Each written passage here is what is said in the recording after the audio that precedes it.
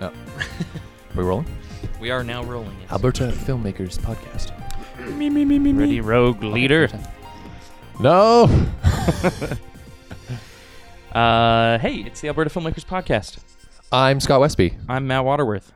We are Full Swing Productions, and every week we bring you, well, almost every week, we bring you news, tips, and interviews in the film, video, and digital media industries of Alberta. And I say almost every week because it's been a bit choppy lately. Yes. Because we're making this feature film called In Plain View. How's that been going, Matt?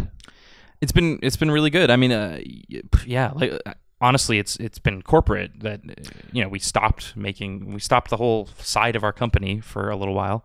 Yeah. And so getting that back on track has been the focus. Yeah, I mean, because we got to eat. We have to eat. You're right, Yeah. and sometimes that means putting things on the back burner, even when they should be kind of front and center. But so that's been tough to try to balance the two now, especially. Yes. But last night was fun.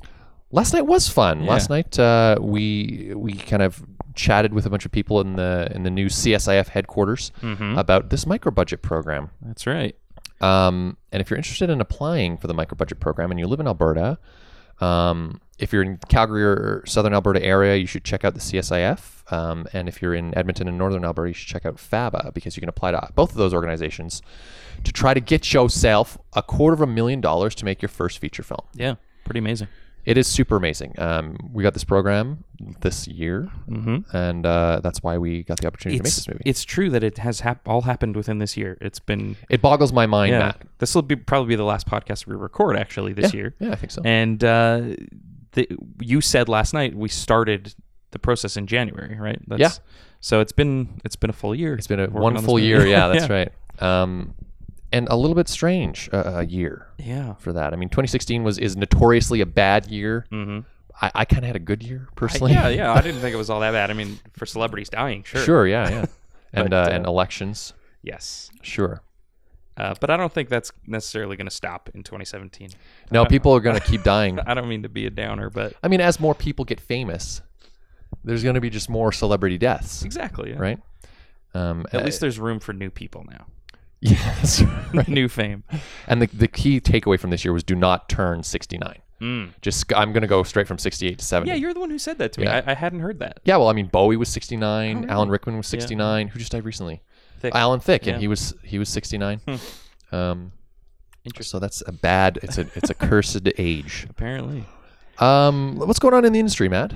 Well, another Albertan has made it into the NSI Features First program, Scott. Hooray! Which we love to see. Is that 4 years in a row now? Yeah, it's very important and really good to see. It's just half of a team, and it's Susie Winters from Edmonton. Yay, congratulations, Susie. So congratulations. Yeah, Susie's in for a pretty wild ride. If you don't know what the NSI Features First program is, we've talked about it too many times, so just maybe listen to a random previous episode and you'll find out about it. We won't shut up about it. But definitely check out their blogs and mail-outs, because I'm sure Susie will share some of her experience through that conduit, which is what we had to do and all the participants do, which is great. Absolutely.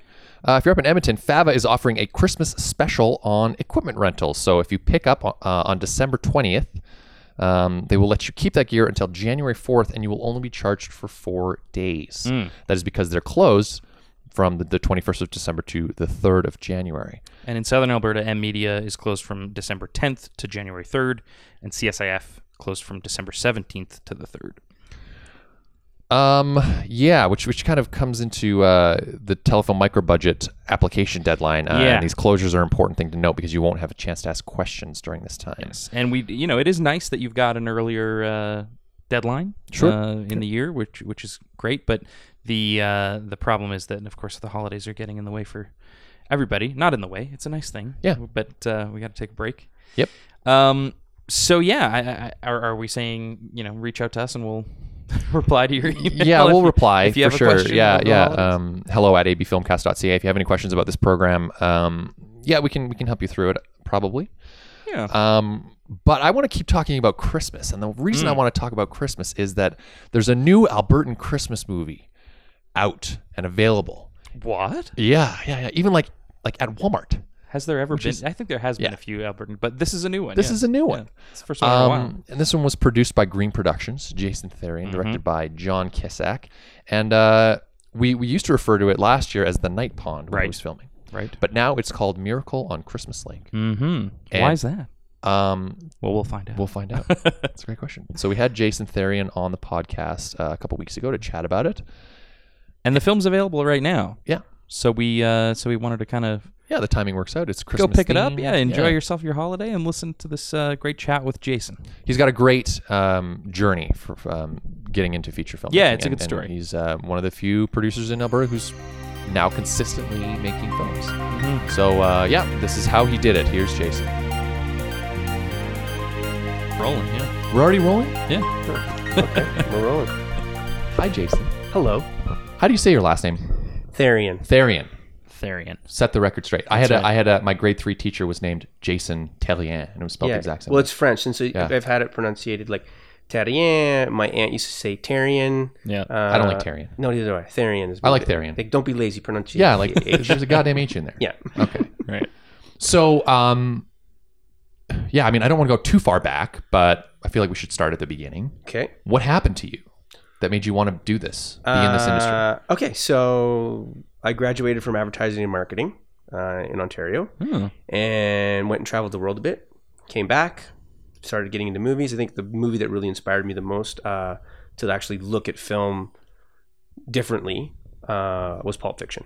Right. So I see Pulp Fiction, I'm like, wow, that was amazing. Travolta, I love you. Who's this Quentin Tarantino guy? I've never seen Reservoir Dogs, went back and looked at. But so then I started like watching more movies, and just started randomly showing up at movie houses and just not knowing anything about the film. And I came across this movie called Good Will Hunting. That's a pretty good movie. Yeah. And as we know, Ben and Matt win an Oscar, and I'm like, that's what I'm doing. I'm going to do that. And so at the age of like 26, 28-ish, I went back to acting school. Wow. Okay. Yeah. So I went back to school, started acting, realizing that it ain't that easy to win an Oscar. I may never see one. Probably won't see one. So I started taking acting. And then so I started acting. That's where I started getting really into film. So why was the acting path, did you feel at the time was the right one for you as opposed to a producing or directing kind of thing? Like, because you came out of advertising marketing, which to me feels like it fits better producing kind of role. Yeah. So where did acting come from? So growing up, I played a lot of sports, right, which didn't allow me to do theater. Right. Plus, those groups never mixed. No, hell no. Yeah. So as I think I did a couple plays between like public school to the end of high school, but nothing like really serious. But I really enjoyed it. Right. Originally, I did want to be a radio broadcaster. Like that was where my passion was when I first started. I got. Well, here you are. Here I am. Yeah. Right. Dang. The internet. And so I guess the performance has always kind of been there, but there was, I guess, at that point there was a stronger passion for sports, right? For football and whatnot. So I think I kind of just like suppressed that. And advertising marketing, I do like commercials as well. I do like the creative part of that. So I went into that and worked for the radio station and wrote copy for a radio station for a little bit, and then just. Quite honestly, there just wasn't enough money there. I was making double waitering tables at Red Lobster. Right. Yeah. So, and I was working, crazy amounts of hours, and they wanted me to move to Toronto, and I was just like, man, like Toronto's so expensive, because I was like outside of Toronto at the time. So I was just like, no, like I was just like, I'm not going to do that. That's not what I want to do. If I'm going to do something that I get paid peanuts for, acting. Perfect. Right. So why here? Oh, so Calgary. So Toronto was there, and SARS cleaned it up. There was no acting in Toronto. Right. So we're talking like 12 years ago. Like I had 2 auditions in 6 months, and because of SARS. Because of SARS, no Americans were coming up. Wow.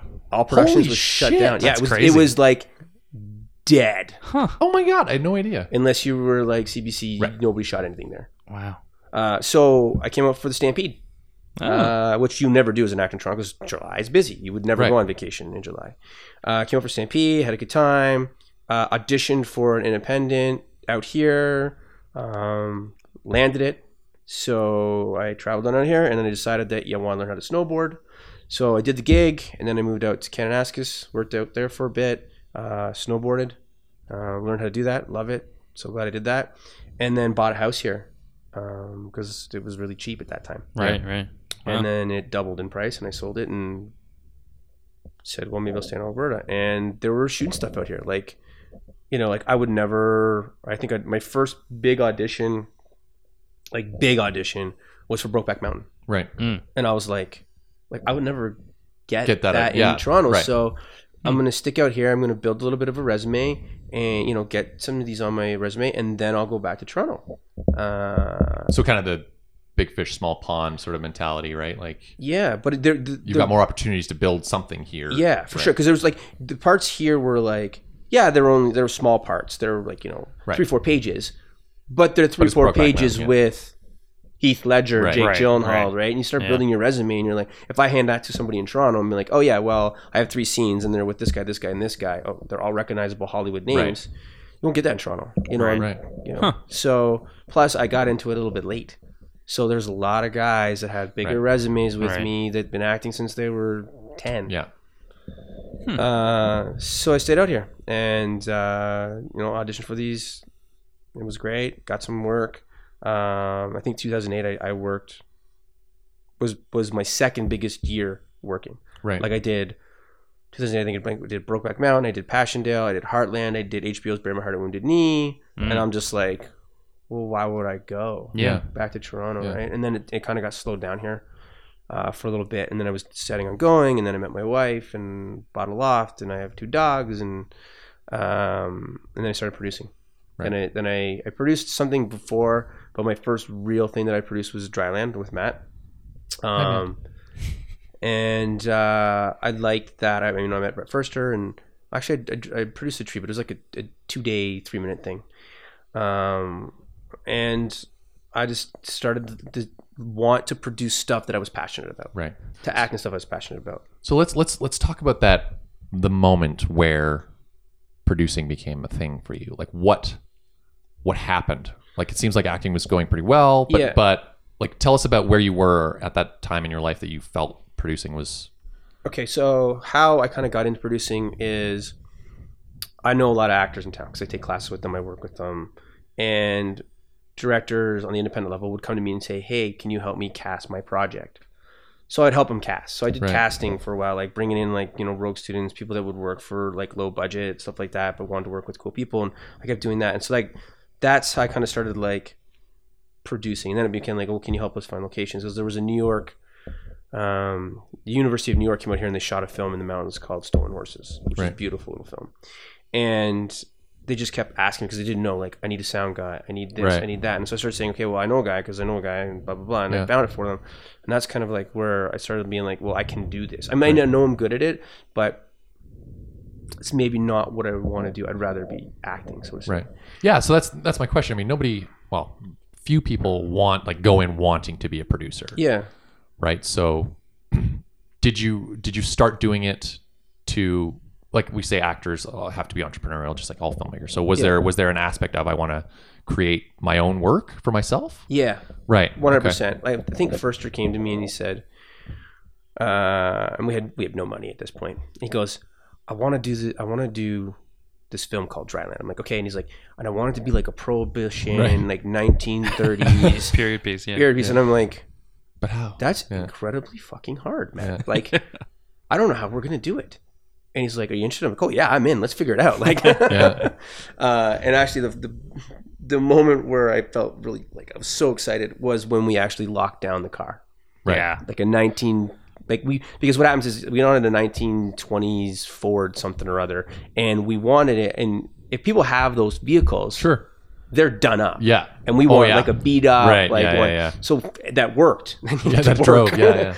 And so finally, when I got this gentleman to agree to it, because he wasn't going to do it, and he said, well, he goes, I talked to my wife and I talked to my daughter, and my daughter's out in Toronto and she's doing film, so she said, Dad, do it. And my wife was like, do it, you have nothing else to do. I think she just wants me out of her hair. And so I remember literally like him agreeing to do it, and like I'm jumping up and down on my bed being like I'm a 2-year-old, like because I can replace an actor. Sure. I can't a car, a location I can replace. Sure. But a car Cars are tough. It was tough. It was tough. We needed 2 of them too. We only got one. Yeah, we needed 2, but we only used the one. And man, editing, great. Yeah. So I guess at that point, and I acted in that one, and at that point I was like, you know what, I just get better work from doing stuff that I'm more passionate about. Right. And I feel that there's just more rewarding when you're there in the beginning. Like, you pick actors, you pick locations, you see a rough, like I mean, the director ultimately has the final say, but producers obviously have serious input on how it's going to happen and what's going to happen. So there's a bit of ownership that comes over that I really like. I really like being like, that's my film, not I acted in that film. Right. It's a good feeling. Yeah, it is. It's a really good feeling, and especially when it does well, and when you do a good job. Because like when we did Dryland, I had no idea how it was going to turn out. Like, yeah, well, you never do, right? Like, you hope it's going to be good. Yeah, you're like, right, and we had a rocky start. We had a whole day of filming, and like we thought we could do it in 2. Surprise, we can't. We need 3. And we had no money, and then AFA came in kind of after the fact. So we were that project was the first project to be successful for Kickstarter for film in Canada. That's right. Yeah. Because Brett came to us and he was like, I want to do this Kickstarter thing. And I'm like, I don't know, man. Right. And Kickstarter wasn't in Canada at the No, time. he had to filter through the States. Through an American bank account. So yeah, it was rare to have a Kickstarter project at all in Canada. And Canada had a better dollar then too. Right. So we actually made a little right on. So we made a little That's extra. funny. Yeah. That's how long ago it was. Yeah. Holy shit. Yeah. So Yeah, I remember when that was going down. That was cool. Cool. I think I was in Europe. You which were is why, away then as well, yeah. Fuck, I'm not here a lot. I should be here more often. That might be a good thing.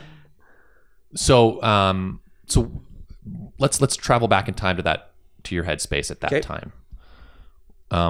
What's the plan? Like, you've got Dryland done. Yep. You've produced it. Yep. You still want to be an actor first and foremost. Yep. What's at the time? What was your path to success? What was the trajectory for you? Like, what did you think you were going to try to do? I was going to try and just make 2 features at that point. At that point, we had 2 features. I wanted to make Dryland into a feature. I thought it could translate to a feature. Right. And then I was working on another project called Green. Right. That I worked on for like 10 years. Yeah. And has not been done. Yet. Because it will get done. It has to get done. Yeah. And that was a feature. Yeah. It is a feature. Feature. Right. So those were the goals. Those goals were like to figure out how to get from here to here to do it. I mean, so we started like, talking to private investors, going through the telefilm route, stuff like that. And it just was very unsuccessful because the film isn't like a 3 structure. It's like kind of like Pulp Fiction meets The Shining is what it is. Right. Okay. This is Green? This Green. Yeah. Yeah. That And sounds awesome. nobody was interested in it. And so what happened is that what kind of made me put that to sleep for the moment was we took one sheets to the Banff World Media Festival and talked to distributors and said, okay, what are you buying? Yeah. What are you buying here? Like, here's 5. It's such a different conversation, right? Yeah. What am I making that you're going to sell so that I'm successful? Like, and Everfall, which the movie we just shot, was number 1. Right. And then Christmas Family was number 2. Right. And then this other film, and then Green, unfortunately, was last with a lot of the distributors. Mostly, I think, because they just don't understand it. Like, they need to see it. And I think we've digitally storyboarded it in order to send that to somebody because it's not in order. I remember you also shot a short, right? Yeah, we shot a scene. Right. We shot a scene from it, like a test scene from it, called Scotch and Eat, which is one of the my favorite scene in the movie. Has my 3 favorite characters in the movie are in the scene, and they're kind of like meeting each other for the first time. And we shot that as a test back, I don't know, 2009, 10, something like that. Yeah. And who's we? Oh, so John Kissack is my partner. We own a business called Green Productions. He directs and writes, and I produce and act, and he does a little producing as well. He does the editing as well. So that's we. Yeah. I say we. But I How also did you guys sometimes meet? How did you guys get hooked up? Oh, we met. He was looking for actors for Green. Yeah, because you were working on that even before Dryland. I remember. Yeah. You guys were Oh, Green's something that he's written, that he wrote. John wrote it. Yeah, Right, John and okay. Sean Crawford wrote it. Right. Okay. And so he met me at the keg, and we had a steak sandwich, and we talked about it, and talked about acting in it, and I kind of read it and told him kind of what roles I was interested in doing. And then we kind of just said, well, hey, like we can make this for like 10 grand. So let's try and do it. And then I introduced him to some other people that I thought, like that owned camera and stuff like that. And so, but it never got made, but that's how we met. And then we started working together we did Scotch Neat, and we did Oglethorpe, and we did Eric King. And then we did Word of Mouth, web series as well. And a few like corporate gig things. And then we did The Night Pond, which is now known as Miracle on Christmas Lake, and we just finished Everfall. So you're in. You've done it. We just put in the can our second feature. Yeah, that's so goddamn exciting. Yeah, it's very exciting. So let's go to Word of Mouth then. Word of Mouth. Probably the that was fun. That was cool. Most fun I've ever had on a set. And what was that? Why that? So John and Lonnie Olson wrote this like web series this dentist was interested in, and they were going to shoot it, and he thought it would be a good way to put it on like his website and kind of attract people to his website, like get traffic there. So these are little segments, and so they did this loosely based story on the dentist, who I end up playing later on. But was it the dentist's plan to appear in this series? Yeah, he was going to act as the dentist. Okay. And so that's kind of a fun yeah idea, like from like a promotional video perspective, to do something totally creative is So we decided, dentist financed it and said, course, here you go. But he was moving to Toronto, and he was just like, I'm too busy, so. You act in it. Yeah. He's like, I can't act in it, and I sent him my download, and he's like, oh no, yeah, we should leave it up to the professional. He's gonna be great at this. Oh, nice. Okay. So the dentist was on board, and so I ended up shooting. And when I read it, I was like, I want to play the dentist. Yeah, nice. I want to. And I was like, we have a hurdle. So anyways, at the end of the day, the dentist thought it was a good idea that I do it as well. So that way, simple. So most fun I've ever had on set. How many episodes? We did 5 right? Yeah. episodes, and they're like 5 to 8 minutes long. Right. And most fun ever. It's like Modern Family meets The Office, but in a dental office. Right. Yeah. And it's just the characters that we have, the talent that's in it is crazy. Like we have Lonnie Olson's in it as well, and he's really funny. David Trimble's in it, and Carrie Scheffler's in it, and Meg Farhall's in it. Sasha Barry's in it. And they're just all really funny.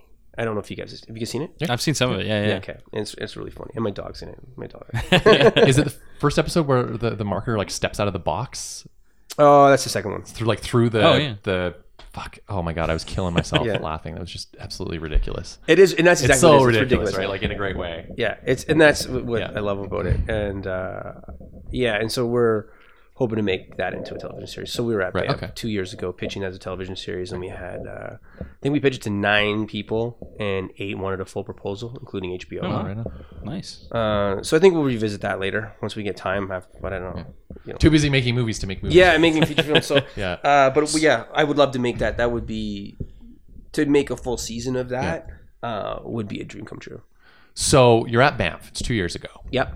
You're pitching this series called Word of Mouth, and then like 4 months later, you're filming a feature film called The Night Pond.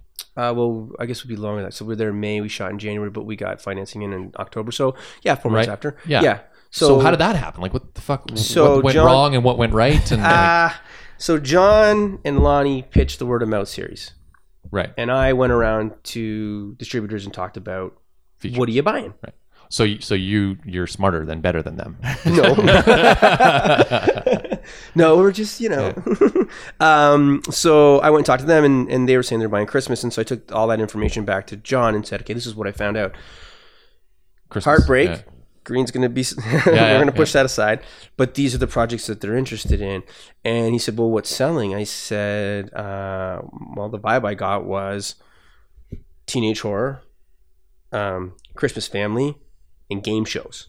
Well, we're not making game shows. Okay, so cross that out. And so John had read this script called The Night Pond from Sean Crawford. And so we went back to Sean and said, hey, listen, Night Pond, sprinkle some Christmas in there. Yeah. And he did. And And it translated really well. Nice. Cool. So it wasn't I originally. mean, it was always intended to be a winter movie. Yeah, it was right? intended to be like a feel-good family movie. Right. And so now it happens at Christmas time. So that happens at Christmas time. Right. So Sean went, did his thing, comes back to the script, and I read it, and I was like, man, this is good. Like, it's really good. Like, I cried reading the script. I'm like, I don't really want to make this. I know if you told me that my first feature film was going to be a Christmas film, I'd be like, not a chance. But maybe the smartest thing we did. Nice, yeah. Totally. Absolutely. Yeah. Yeah. So we did that, and then we had an investor that we were talking to, and we just said, hey, listen, we want to do these 2 movies. Yeah. And she said, okay, I'm interested. And she said, sure, let's do them. And it just turned out that the Christmas movie, even though it was the second on the list to do, it just worked better timing wise to go first. Because we were going, by the time we prepped, we would be in January. And right. So you were kind of greenlit for both at the same time. Was that the idea? And did you have distribution on board then? No, we had a sales agent out of LA. Right. Okay. And so she guided us through it. Right. And then we had Rhonda Fasecki on the other side guiding us through the talent wise of it. Right.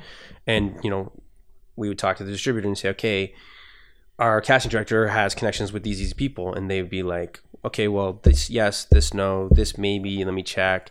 Internationally, no. Domestically, yes, blah, blah, blah. So we worked with her sales agent out of LA. And basically she said, okay, this is good. And like she read the script and she said, okay, great. This is what we want. This is what we're looking for, blah, blah, blah. That's great. So the film was engineered to sell. Yes. Right. Which is what we forget we have to do. Mm-hmm. Well, it's people forget that show business, there's a business part of the show business. Yeah. Indeed. Yeah. The film industry is an industry. Yeah. Right? Yeah. Yeah. Yeah. And the people with money want to make more money. Yes. So, Yeah, we say it all the time. Hollywood isn't in the movie making business; they're in the money making business. Yeah, when I was at Banff, I met with a guy from Breakthrough Entertainment, and something that he said that translated well with me was, I don't want your passion project, but I want you to make the film with passion. Right. That's what he said, and I was just like, cool, makes total sense. Yeah. So anyway, sorry. No, it's important to remember too, right? Like, if you're making a passion project, consider whether that project is something that you want to make for yourself or for an audience, right? And what's the purpose of making a film if it's not for an audience? Yeah. Right? Like, it's gonna be a pretty expensive hobby. Yeah. Right? And a very short-lived career. A very short-lived career for sure. Yeah, and that totally agree. The upside or downside is that Inception arguably doesn't have an audience. There's not really an audience for that movie until you stack it with cast and Nolan but apparently they didn't want to make that movie. He was arguing that, okay, well, I'm not doing another Batman movie until you let me do what I want to do. Yeah. And but that was a 10-year development process for Inception too, right? Yeah. So, but at the time, now you're Christopher Nolan, and you can do that kind of thing, right? So then you get to do your passion project. So to become Christopher Nolan, you have to make. Yeah, but I mean, Batman, he's Christopher Nolan, and his projects are outside of the box. I mean, to me, one of the best movies ever made is Memento. Right. Why? Because the whole time I'm going, what the fuck is going on? Right. And I'm engaged, and I'm there, and I'm at the end of it, I'm like, brilliant. Yeah. Mm-hmm. But you imagine reading that script as a producer? Well, just You're like, what? No. It's a risk. I'm out. Yeah, for sure. So you're coming into this industry now as a producer with a business sense. Yeah. How does the actor survive in you? Oh, I mean, I take breaks. So like right now, I'm getting, because I'm doing these projects, I'm getting better demo stuff. Right. Because I'm in Alberta, I'm getting the opportunity to act in bigger projects, smaller parts, but still good scenes for my demo. So like I did Fargo and I got to act with Patrick Wilson. Great scene. It was a great scene, yeah. So stuff like that. So that goes with my demo. So when people are coming in now, I have this to show them. Yes, I can do this. And, and it looks professional. And adding Sony Home Entertainment to the Night Pond, I have FX, on my demo reel. So I'm starting to get more work because I'm doing more work. Right. And, still hitting the classroom. I start classes at Rogues again. So I'm making a living off of both, doing both. Yeah. But I don't think, I mean, unless you're like Sean Johnson, you're not making a living out of acting in Calgary. Yeah. You're just not. Right. Unless you're doing a ton of theater as well. That's even that's really tough. And there are only It's a a few tough people life doing that. for sure, I think. Yeah. So, and I work at the keg sometimes, and I like the keg, and I like doing that. So that doesn't bother me. That's what we talk about too, right? Like, there just isn't enough work to be doing this full time. So it's not. There's no shame to survive, right? Or else we lose people to Vancouver or Toronto, where there is that kind of work, which sucks, and we don't want to do that. Yeah. And I'm also not, I'm not rich. Exactly. Yeah, that would help. Yeah. I don't live in Mount Royal. And it is. I mean, it's a path that some people take is to be rich and then start acting, right? For sure. Which works for them just fine. Yeah, and there's producers here that do that have made a living out of it here, and I think that we have an industry here that is very exciting. I'm really like over the last year to see some of the younger generation coming up, filmmakers like you guys, like us, like Mike Peterson, like Chris Ball and his partner Kurt Harder, like and Robert Coffley's here too and stuff. So I think that I think we're on the brink of actually having filmmakers come out of I think Alberta. We're there, man. Yeah, like maybe. the fact that while we were shooting Plainview, you guys were shooting Everfall. Yeah. Stillborn was shooting. Jason One Limb had a film shoot. We had Yeah, like 7 projects going Colin Sheldon, all at once. Colin Sheldon, So I think like the explosion is happening. Yeah. It's just And it's what not as fast as an actual explosion, right? So and what I'm really loving about most of those people, you guys specifically, is that it's not a competition. Right, of course. Which I love. Yeah. But there are some people that are like that, unfortunately, in the industry that's don't want to help, don't want to, but for the most part, it's like, we're helping. Yeah. Like, we're just like, hey, listen, like, let's. Who do you know? Like, somebody, if one of us hits, we're all going to hit. Yeah, exactly. Because if one of us can say, hey, you know what, we got some good filmmakers in Alberta, then all of a sudden they're going to start looking in Alberta for filmmakers. For sure. All we need is that District 9 where it's like, wait, like District 9 comes out and it's like, oh, South Africa has a film community? The world is suddenly paying attention, right? We need a film like that or a few films like that coming out of Alberta where it's like, oh, there's exciting, cool, interesting stuff happening there. And then suddenly we're viable. Right? Yeah. But I don't mind the word competition because I got to say when a filmmaker has a big success or is going into production on something, I'm like, I want to go into production on something. I don't think that's a bad thing. No, it's the jealousy that's not a good thing. Competition's good. It gets us all fired up we all do better, working harder. It depends on how you do. Like, competition is great. Like, I think competition is good because we're setting the bar and it's higher and it's higher. Right, yeah. I agree with you on that. But what I'm saying is the closing you out and not helping and being stubborn and that's not going to get you anywhere. Not recognizing that your success is also my success. And that's what this podcast is all about. It's about celebrating that and sharing knowledge and information and helping us all be better Alberta filmmakers. Ding. And now for a commercial break. No, I'm just kidding. Let's talk about just some philosophies from a producing perspective. Okay. I find every role has some contentious issues with other roles on set, and I feel like producers. Nobody likes tough. Us. Nobody likes producers. Nobody likes us. Nobody likes producers. No one likes to be told no. That's why. I saw someone. And that's exactly right. I mean, the producer has to be the guy to say no first. Yeah. How do you navigate that? Well, I mean, I'm definitely responsible to the budget. Yeah. And I'm responsible to help the director get his vision down. Yeah. And also responsible to making sure that we have a marketable product and we don't get arrested.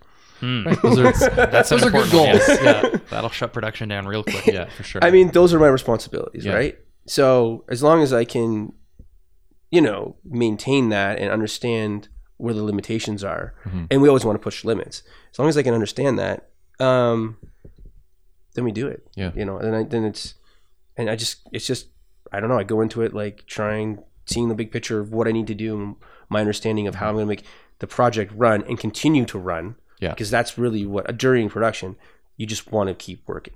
Yeah. Like work. Yeah, absolutely. Work. How was your opinion of the producer role changed since you started doing it yourself? Has it changed? Like since when you were just an actor acting? Yeah. I mean, it's changed because there's the first one I was producing, short films like One Night in Aberdeen and Dryland and Reflection of Air King. When I was producing those, I wasn't dealing with, the Alberta Media Fund. Right. I wasn't dealing with audits, Yeah. you know, stuff like that, and investors and reports and the distributor and quality checks and closed captioning and stuff like that, and E&O insurance and blah, blah, blah. So each project, you know, I get a better understanding of the full picture. I also need to delegate a little bit more. Yeah. And so I'll start getting people to do those and trusting that they're going to do it. That's the problem that I find, is that at our level, like locations managers and production managers, we're talking about job that I probably shouldn't be doing, but I do because I don't know anybody at that level that I trust. Right. You know, there's a couple guys I do trust. Like I would trust Kyle Cooper, but I'm not going to let him out of the first AD because the guy's a master. Yeah. Like without him, I'm screwed. Like, thank God he comes back and does my projects, but because he's living in Amsterdam right now. But you know, I think my perspective is you got to trust a little bit more, but don't let it get away from you. Because as soon as you get away from you, then your whole production is going to be in trouble. Yeah. Well, that's just it. I mean, it's such a balance. It's like running any business or any project, right? It's the balance of letting people do their job and not having your hands in it, but also making sure that things are moving, right? Yeah. Because, I mean, and it's especially true where we have so many young filmmakers in our community that haven't been tested, you know, at these levels yet, including ourselves. So you just have to, like, you got to try. You know what is also confidence. Like, you work with people. Like, now I'm on my second feature, and I know who my perfect crew is. Right. And I also know where maybe I got to look for somebody else, or maybe I got to develop them. Right. That's another thing, is like, you know, eventually Kyle Cooper will probably move into a production managing position with us, you know, with Green Productions. But we got to replace him. Right, who's going to be the AD now. Yeah, so, you know, like, I've been working with Eric Durnford a lot. Like, hey, man, like, I know second AD, like, you can first AD pretty much any shoot, but hey, man, come second AD for us. Yeah. And, you know, just be around. Yeah. Kind of thing. And man, that guy did so much work for me. Like, he really was like a production coordinator rather than a second AD. And I'm very thankful for my AD team. They're amazing. Do you think you were ready when the Night Pond happened? Yeah.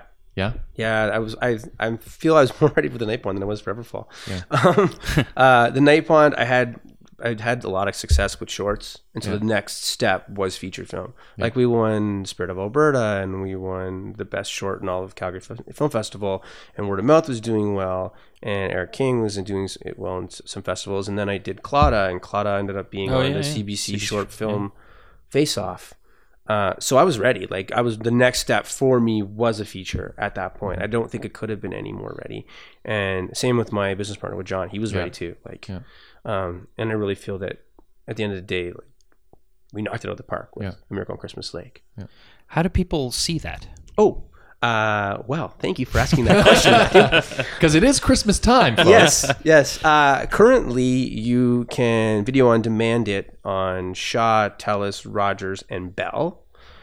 So if you're feeling Christmassy, go on to your cable provider. And I'm always telling people to get TELUS because of Story Hive. They're so supportive of Alberta Film and BC as well. So I have TELUS. Get yourself some TELUS. I'm thinking about changing. Yeah. I just shot a Story Hive on Monday and Tuesday. Oh, nice. But you can also find it on... Yeah, so December 6th, the DVD release comes out. So you'll be able to get it in Walmart, Costco, Best Buy. I heard the Superstore because Loblaws bought some. Oh, sweet. Cool. And HMV. Wow. And awesome. Who knows where else. Very cool. I got people doing that for me, which is really nice. Yeah. Well, and you said Sony, right? Sony Home Entertainment picked it up. That's great. So that's so cool. You're going to be in Amsterdam one day and be like, oh, there it is. How did it go from a Night Pond to A Miracle on Christmas Lake? What was that process like?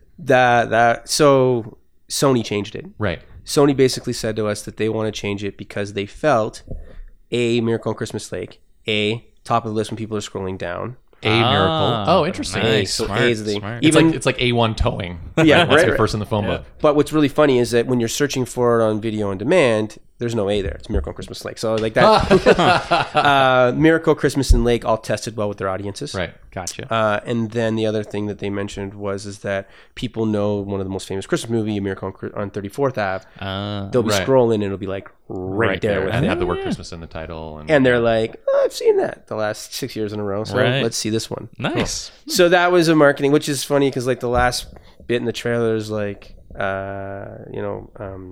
Joe Perry, who plays Charlie, says, the night pond can never be destroyed. Yeah. And then all of a sudden the label comes up, A Miracle on Christmas Lake. And it's so funny, we talk about it as the night pond, and we still refer to it as the night pond, and we're trying to change how we think of it. It will always be the night pond to me. Yeah. No, but it's going to make way more money as a Miracle on Christmas Lake. It just is. I mean, if this is a product that was engineered to sell, don't stop it. Well, that's what I said. I said, like, John and I were like, hey, if Sony wants to change it to whatever Sony wants, we made it. Is this a hill you're going to die on? To sell it. Yeah. And if Sony feels that this is going to sell the most copies, that's what they do. For sure, yeah. So all the night pond hats that I have are no good now. I have a toque, I think I do too, actually, They're bright red. I think it is important, though, to still have them, right? Because it's like that's the inside swag. Yeah, for sure. Where it's like I know the original title of this movie. So enjoy some Christmas and enjoy some Miracle on Christmas Lake this year. So right after that, it was Everfall. Yeah, like we wrapped production February and we were rolling cameras October. Wow, damn. Yeah. And what's Everfall? Everfall is kind of like Black Swan meets The Shining. Okay. So we have a creepy arena.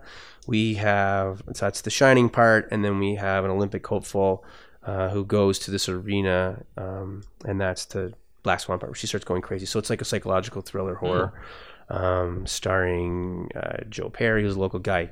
Our cast. Actor. Oh God, our cast was so good. Yeah.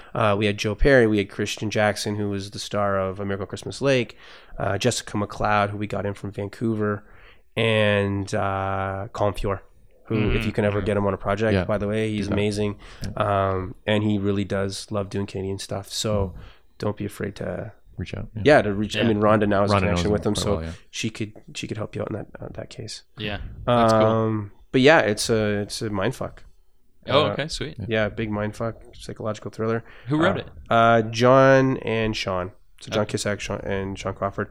John had the idea for it a long time ago, and then once we knew we were going ahead with it, once it was like we have to start going ahead with it because we knew we were going ahead with it, him and Sean sat down and they spent like 2 months like rewrite after rewrite, sending it to the distributor, seeing what she thought about it, which was a big shock for her because she read the Night Pond and then she's like, okay, I'm ready to read your next script, and we give her this and it's like completely different, a little bit different. Yeah, and she was just like, wow, cool range. She goes, I like it. And I mean, that's the other thing too, is like, this Christmas movie's gonna do great and we're excited about that, and we'll probably do, if we find the right script, we'll do another one later on. But I really liked, and that's one thing I really am proud of my producing and acting work, is that we go from like, I go from doing a period piece with Dryland, where I go to doing a web series, where I go to doing a Christmas family movie. Now I'm doing a teenage horror. That's the best thing about film in general. I'm not living different lives. Right? I'm just not stuck on doing. And our next project's going to be a family movie, I think. So, but I'm proud of that. Like when I look back at the work that I've done, I'm proud that it's just not. I'm just not doing the same thing over and over and over again, and trying to like as much as I love him, like Guy Ritchie, like he does. And he's good, and I love his work. Yeah, similar films though. Yeah, they're all similar, but if he tries anything else, it seems to flop. Right, like his upcoming fantasy movie with King Arthur.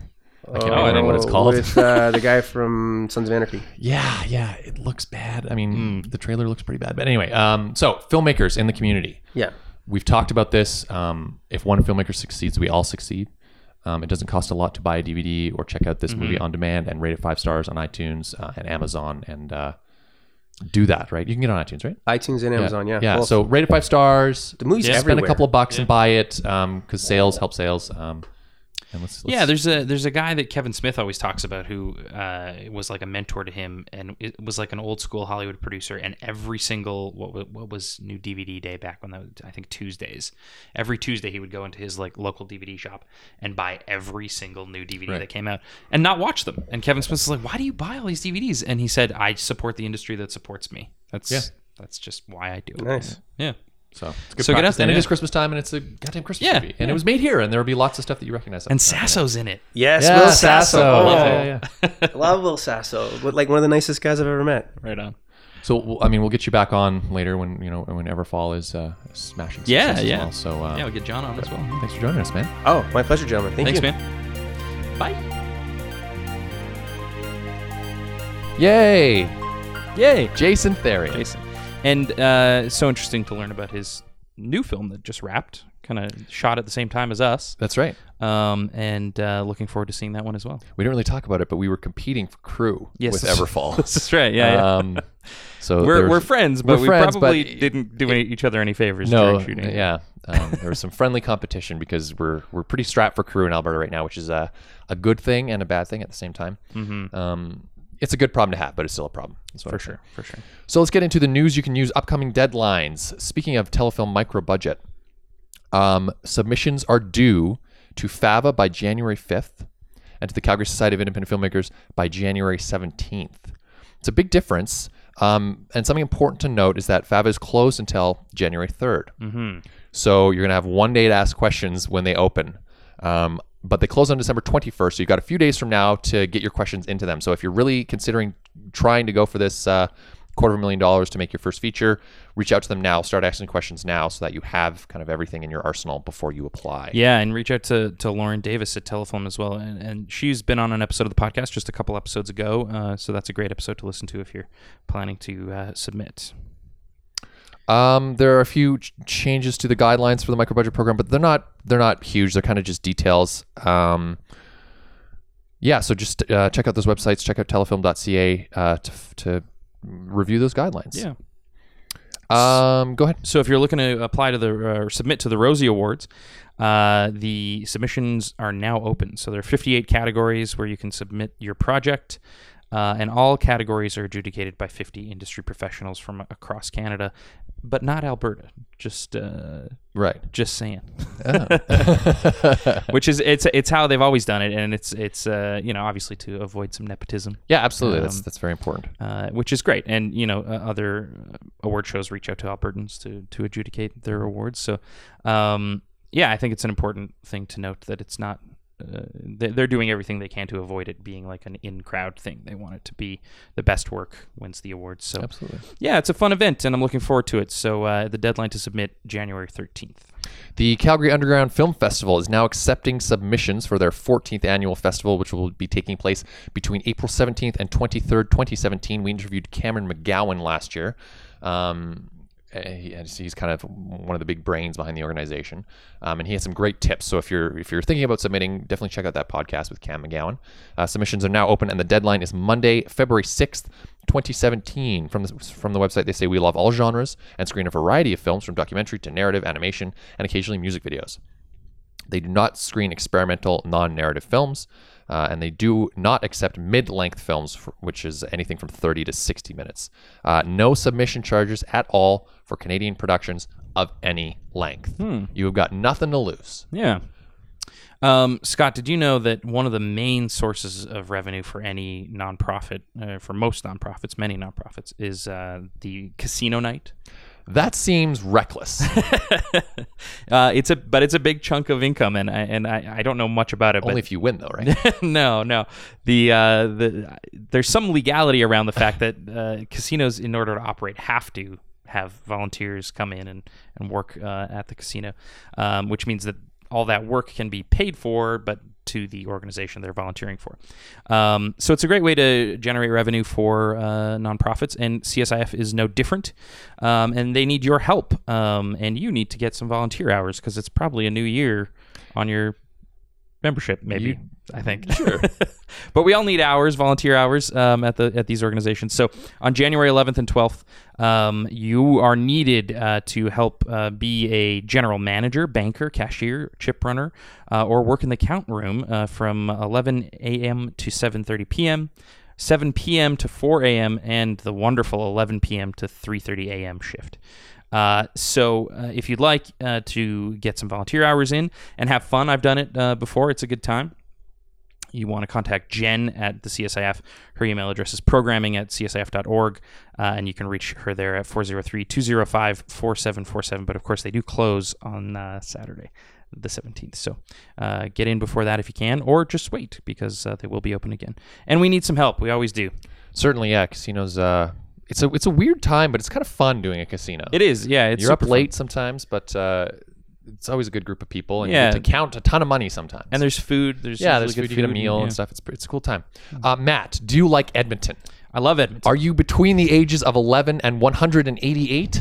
I am. Then this thing is for you. This is really cool. FAVA in Edmonton is putting on the first ever FAVA Film Fair. Ooh. Professional filmmakers and media artists will be on site to teach you all kinds of film-related tricks of the trade. Activities include stop animation, video glitching, scratch animation on 60mm film, green screen photo booth, darkroom work, a screening room, and much more. This is happening on January 7th from 12 to 4 p.m. The hands-on DIY filmmaking skills at 9722 102nd Street Northwest in Edmonton. RSVP to production@fava.ca. Get in there, learn some cool film techniques, and meet some cool people. So on December 17th, that's this Saturday. Wait, is it? It's tomorrow, right? Yep. Angel Square, a movie called Angel Square, the 25th anniversary screening is happening at the Metro Cinema at the Garneau. And I don't know much about this film, but I believe it was shot in Edmonton, was it? Yes. Sweet.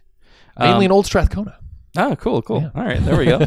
And of course, there will be a screening of a short film called Lift, directed by Katrina Beatty, who's a wonderful filmmaker. She's great. Yeah. And it sounds like a fun event. You can check out more in the show notes. There's a Facebook event link, and sounds like a good little piece of Alberta filmmaking history. So definitely time to check that out. Upcoming workshops and classes. Matt, have you ever wondered what goes into a proposal for an art project? Every day. Do you have a great idea but are unsure of where to get funding? Yeah. Well, then this grant writing for independent projects is just for you from the Calgary Society of Independent Filmmakers. This workshop will help to demystify the process of grant writing for both emerging and established filmmakers. It will also help to identify sources of funding for your projects. So if you have an idea or something you want to get made, bring that along. It is a perfect opportunity to workshop your grant application. This is happening on Saturday, January 7th from 10 a.m. to 5 p.m. It's $120 for members and students and $160 for non-members, and it is taught by the grant writing expert of Calgary, Sandy Summers. The reigning champ. How important is grant writing, Matt? Oh man, we talked about this all night last night. It's so good. It's such a good thing to do for the health of your project. Even if you don't get the grant, you're armed with all this great work that you've done around it, and you really know your project better than you ever would have before. So absolutely, it is an essential filmmaking skill for sure. As is screenwriting. Scott, do you like screenwriting? I do like screenwriting. Do you Matt. like 10-week courses? I love 10-week courses. Do you like Jayson Long? He's okay.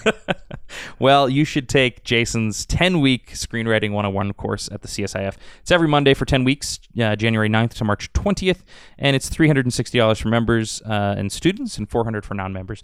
That's where your membership just pays for itself almost right away. Yeah, absolutely. It does pay for itself. Jason's a brilliant screenwriter and great guy to learn from. So this is a wonderful opportunity that you shouldn't miss if you're interested in screenwriting. And a fun fact, he actually used to be in the band Hanson. Oh, yes. Did you know about that? I've tried to avoid some of this, but I've been unsuccessful. It's unavoidable. He'll tell you all about it. Just ask him.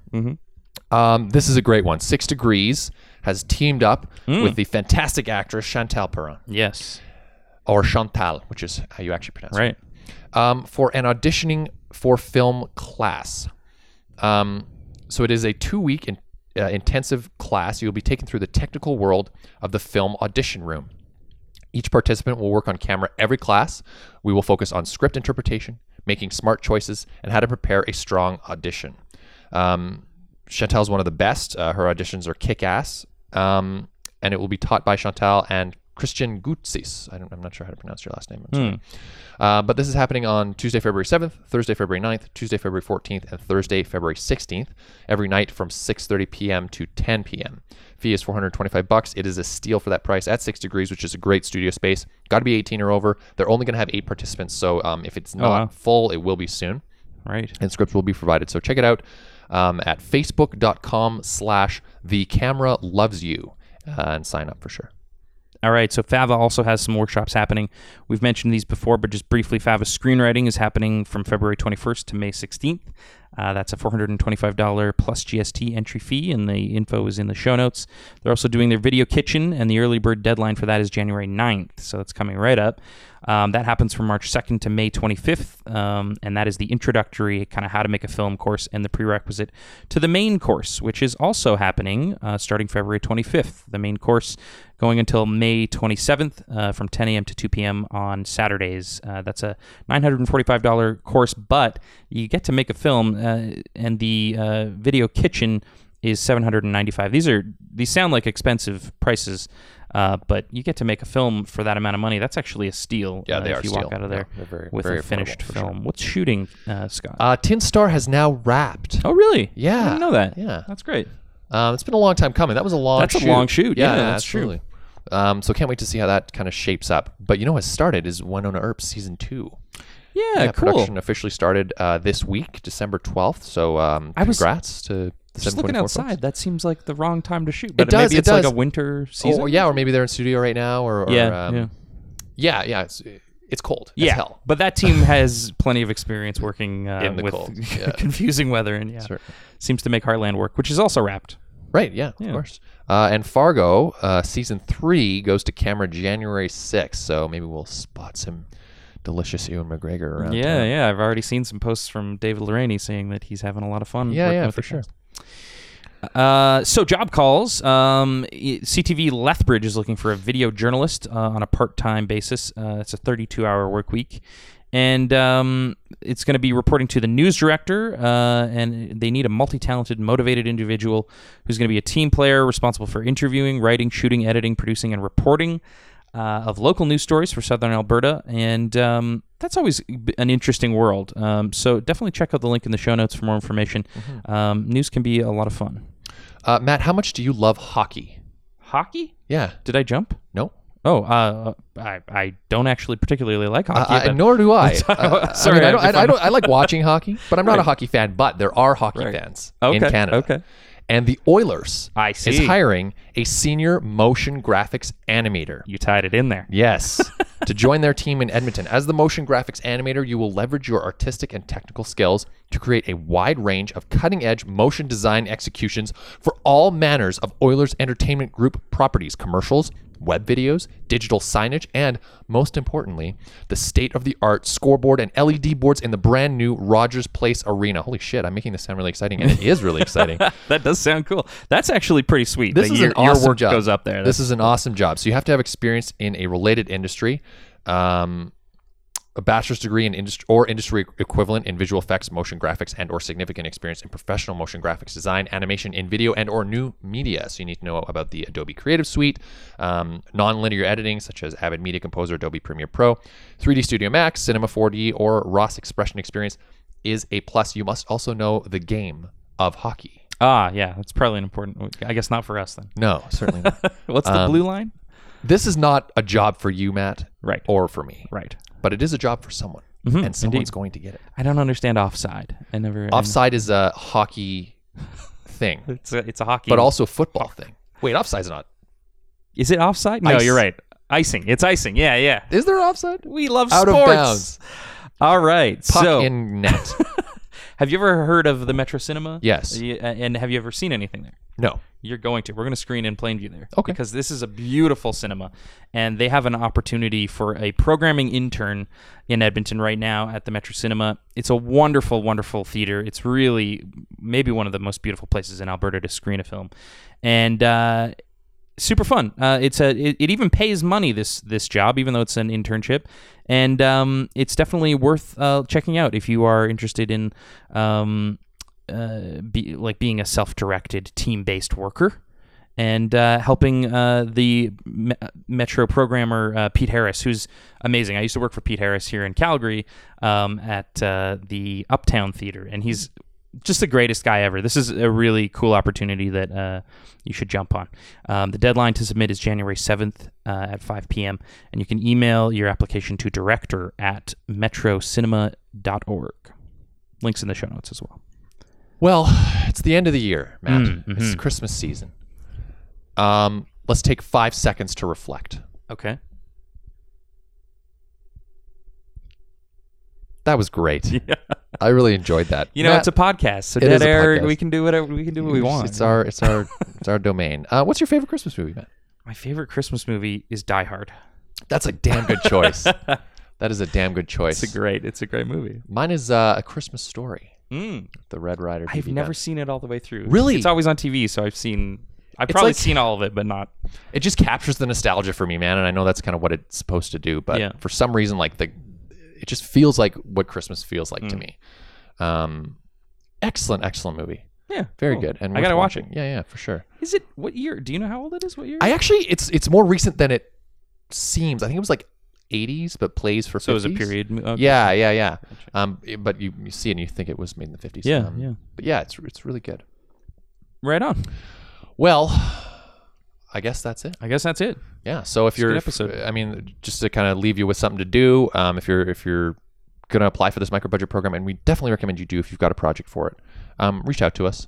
If you have anything going on in the new year that you want to share, with the Alberta film community, let us know. People haven't been reaching out as much, so really feel free. We are accessible. Yeah, we want to share your news and what you're up to. So let us know. We don't. If anybody's out there feeling excluded, like why aren't I on the podcast? Just reach out. That's all it takes. We don't know everybody, so let us know. Absolutely. Thanks as always to Briar for putting the news together. And this marks our first full year with Briar on the team. So she's been super helpful. Really happy to have her on board. How can people reach out to us, Matt? You can reach us at hello@abfilmcast.ca, and of course all the social stuff. Find us on SoundCloud and on iTunes, and rate us 5 stars. Well, thanks for a great 2016, everyone. We hope you all have a wonderful 2017. But in the meantime, go make something.